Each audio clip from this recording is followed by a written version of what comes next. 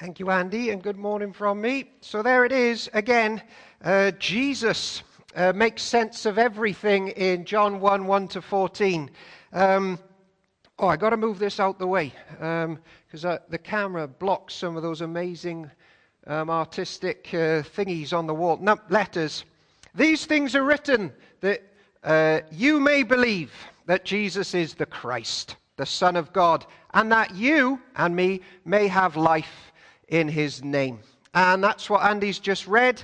So we're to come alive more than ever this morning, what we hear. I don't know if you've ever done a maths equation, got it right, and then been deeply convicted of sin.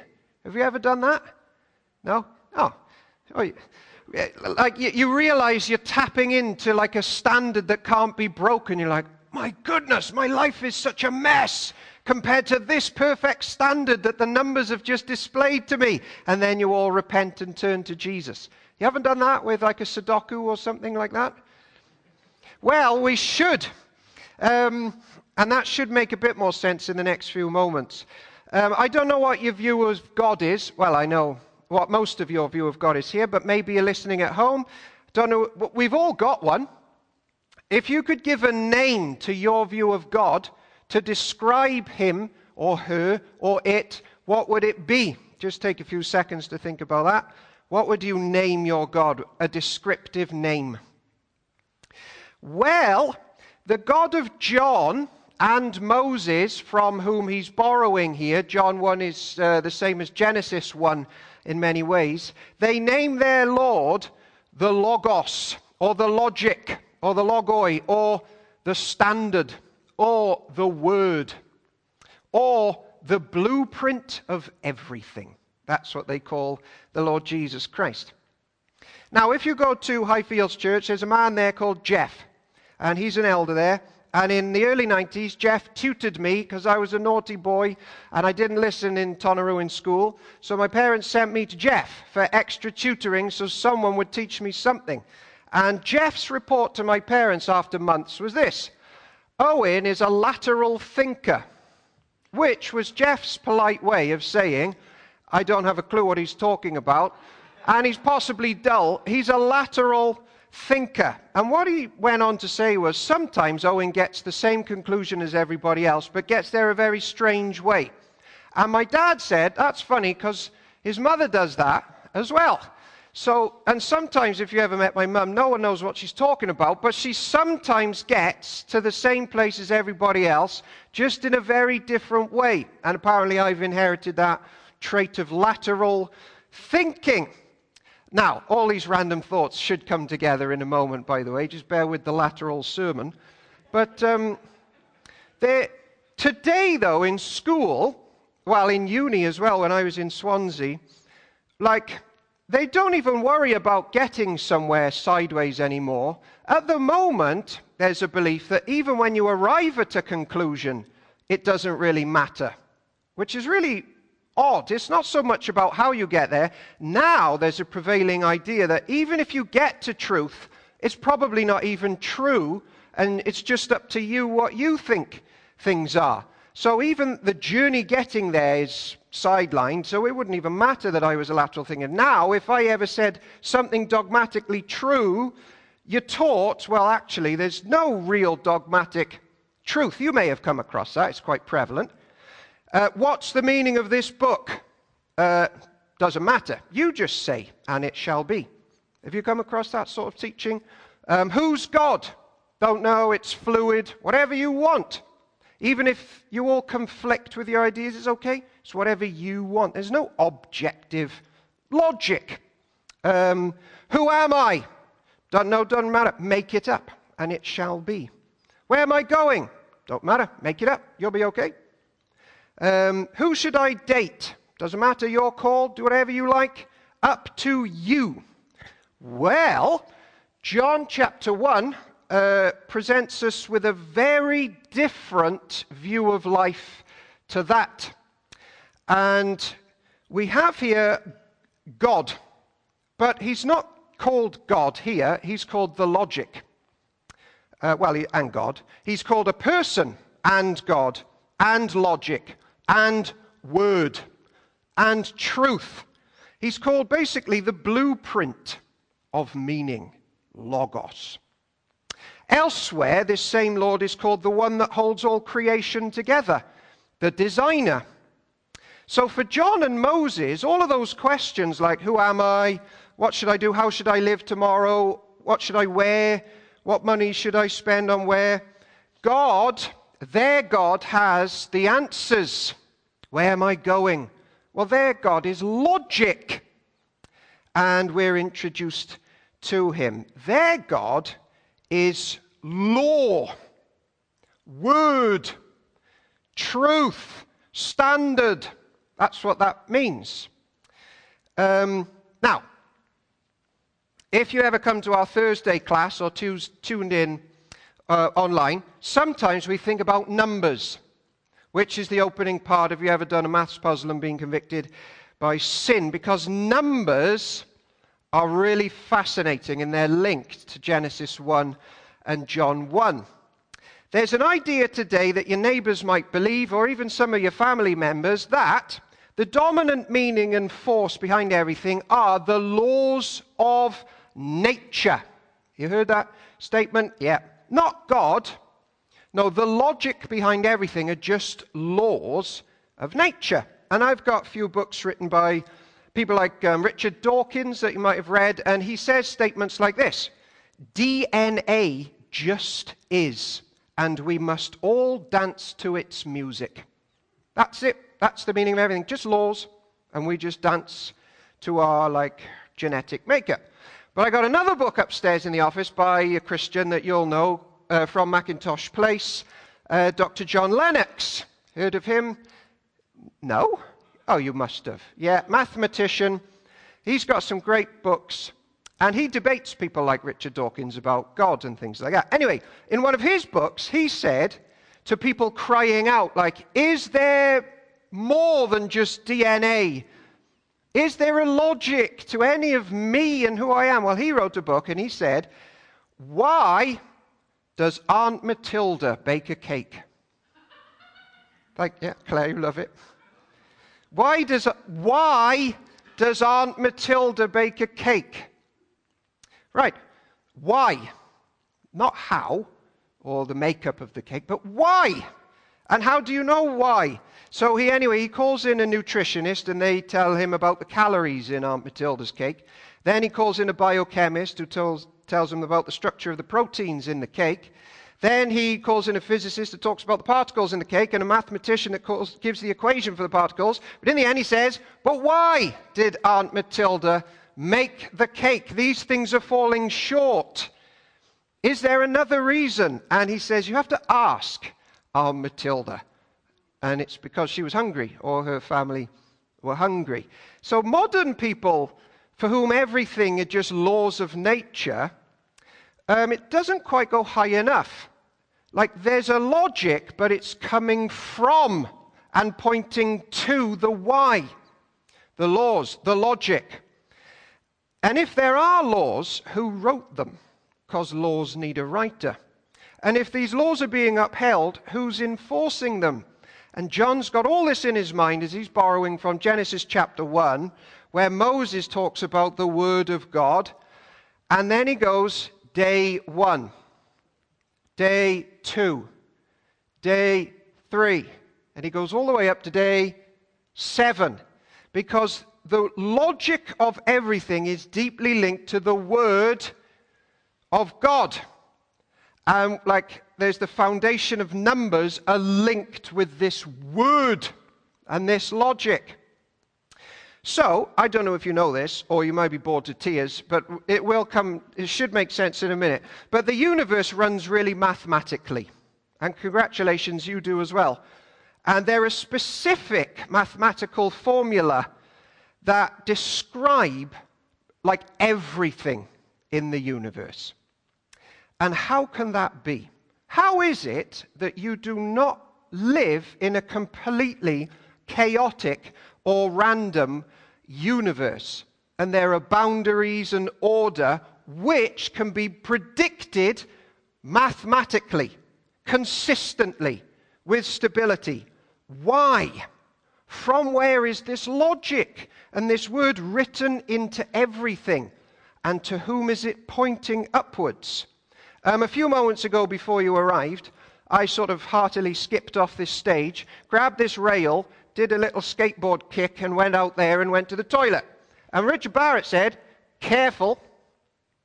And what did he mean? Well, Richard had done a maths sum when he watched me do my little jump over there. And he worked out that my weight versus the bracket there equals potential accident.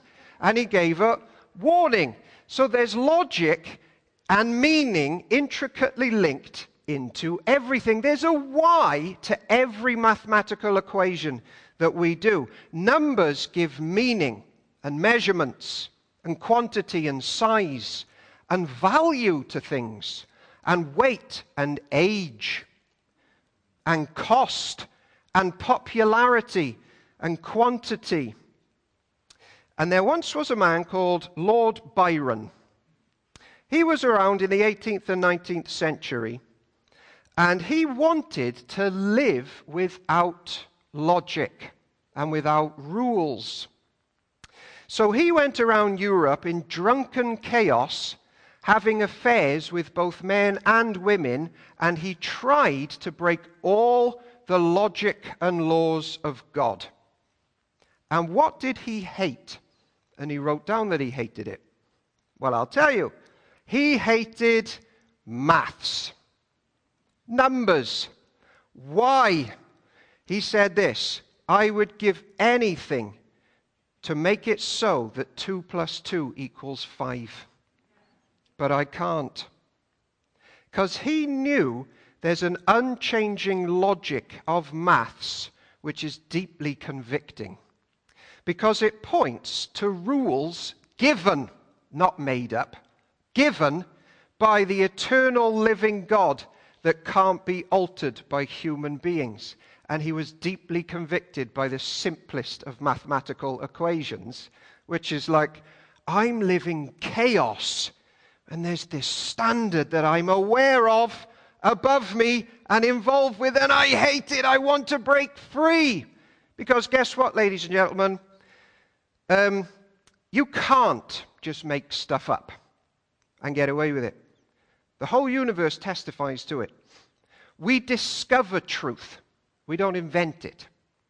And in the book of Genesis and John's Gospel, Jesus is introduced as the logic, the logos, the very logic of the universe, the operating system of the entire cosmos, the unity behind all the diversity and complexity, and he became flesh. The Puritan Richard Baxter, when considering science and maths, said this: "Nothing can be rightly known if God be not known. Nothing can be rightly known if God be not known, nor is any study well managed to any great purpose if God is not studied. We know little of the creature till we know it as it stands in relation to the Creator, the Lord Jesus Christ." There was a famous Jew. He was born in 20 BC and he died 50 AD. So who is he a contemporary of? Someone quite famous. Jesus. Philo the Jew. Here's his works. You can borrow it if you like. It's a whopper. He wrote commentaries on Genesis and Q&As on Genesis. And Philo was obsessed with this logic, the logos, the word. And he wrote this from Genesis 1 that John is borrowing from. This is the word, the logos of God. He is the first beginning of all things, the original pattern or the archetypal idea, the first measure of the whole universe. And as he's writing that, he's getting really excited about this word that he's tracing through the books of Moses, who's going to come one day. And as he's writing those things, he's the archetypal idea of everything, and he's coming. Jesus was being born just up the road. That's why Philo's one of my favorites. He's studying this word and getting excited, and Mary's giving birth around the corner. And John says, and he's become flesh. So, philosophers have found the origin and reality of numbers to be one of the hardest puzzles of all. Yet, for Park End Church members, we see on the very first page of the Bible that the living God teaches us to add 1 to 0 and then keep on adding one more number. And in other words, with the foundation of the universe, he gives the foundation of numbers and mathematics and everything else in between. Now, you already knew all that, didn't you? And you're going to go out and go, oh yeah, just follow Jesus. And then that's the purpose of this whole thing. It's just a slightly complex way of explaining it. The Word became flesh. In the next few weeks, we're going to see that this Word, become flesh, could modify the operating system of the universe whenever he wanted. And out of one packed lunch, he could feed 5,000 people. When he needed some money, a fish just coughed some up for him. He turned water into wine. He controlled the weather. He knew what people like us were thinking, and he cured all the diseases that he wanted. Because Jesus is the laws of nature, and he can alter them whenever he wants. The Logos, as we wrap all of these things up, cannot be changed. And this is why it's convicting to any non-Christian listening. Because we are to conform to him and his laws. That's what we're made for. And sin is living in utter chaos against him.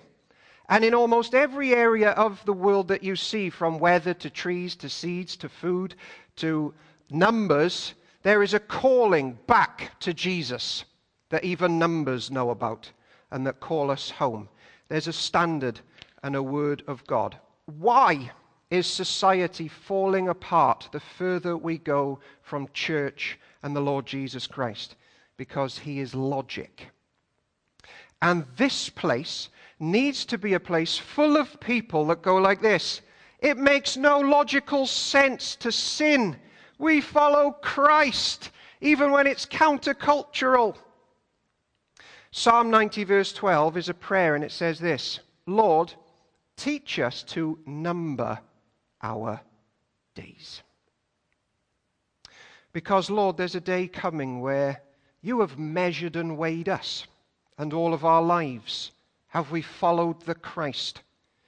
Where everything we've done is exposed. And in fact, about 2,500 years ago, there was a big party, and a man called Belshazzar was in there.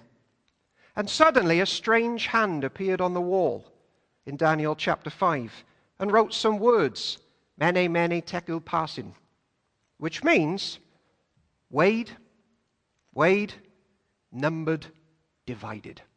And that day, or soon after, he was called to give an account before the living God.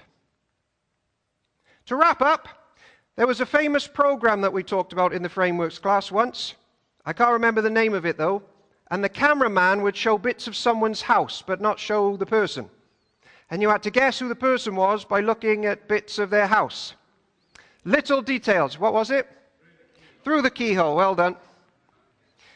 And I think we should do it in one of our church meals. Everybody bring a photo of something on your wall, and we have to guess whose wall it is. I think that would be fun.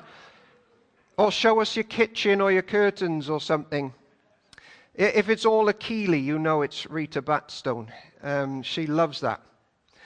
Well, basically in this program, it was like, once you see the person, you have this aha moment. That's why that curtain looks like that. Well, of course, I know her. It makes sense now. Or that's why they had that picture on the wall from that month, because this event happened to that person. Aha! All the little details in that little bit of creation make sense when we know who the person is. Oh, it makes logical sense now. Aha! And what is Park End Church? The members of this household are constantly to look around the house. All week long, people, animals, trees, work. And we go, aha, isn't our Jesus wonderful? the logic behind everything. Let's bring him glory all week. Isn't it just like Jesus Christ to make trees the way he has done? Isn't it just like the Lord Jesus Christ to make a mustard seed die and then grow into something huge? Isn't it lovely that winter turns to spring? Aha, the logic of our God. Death turns to life, where we remember that he came for us, he died for us, and he rises us up again. My Jesus, my Savior, Lord, there is none like you. All of my days I want to praise the wonders of your mighty love. Jesus makes sense of everything. In the name of the Father, the Son, and the Holy Spirit. Amen.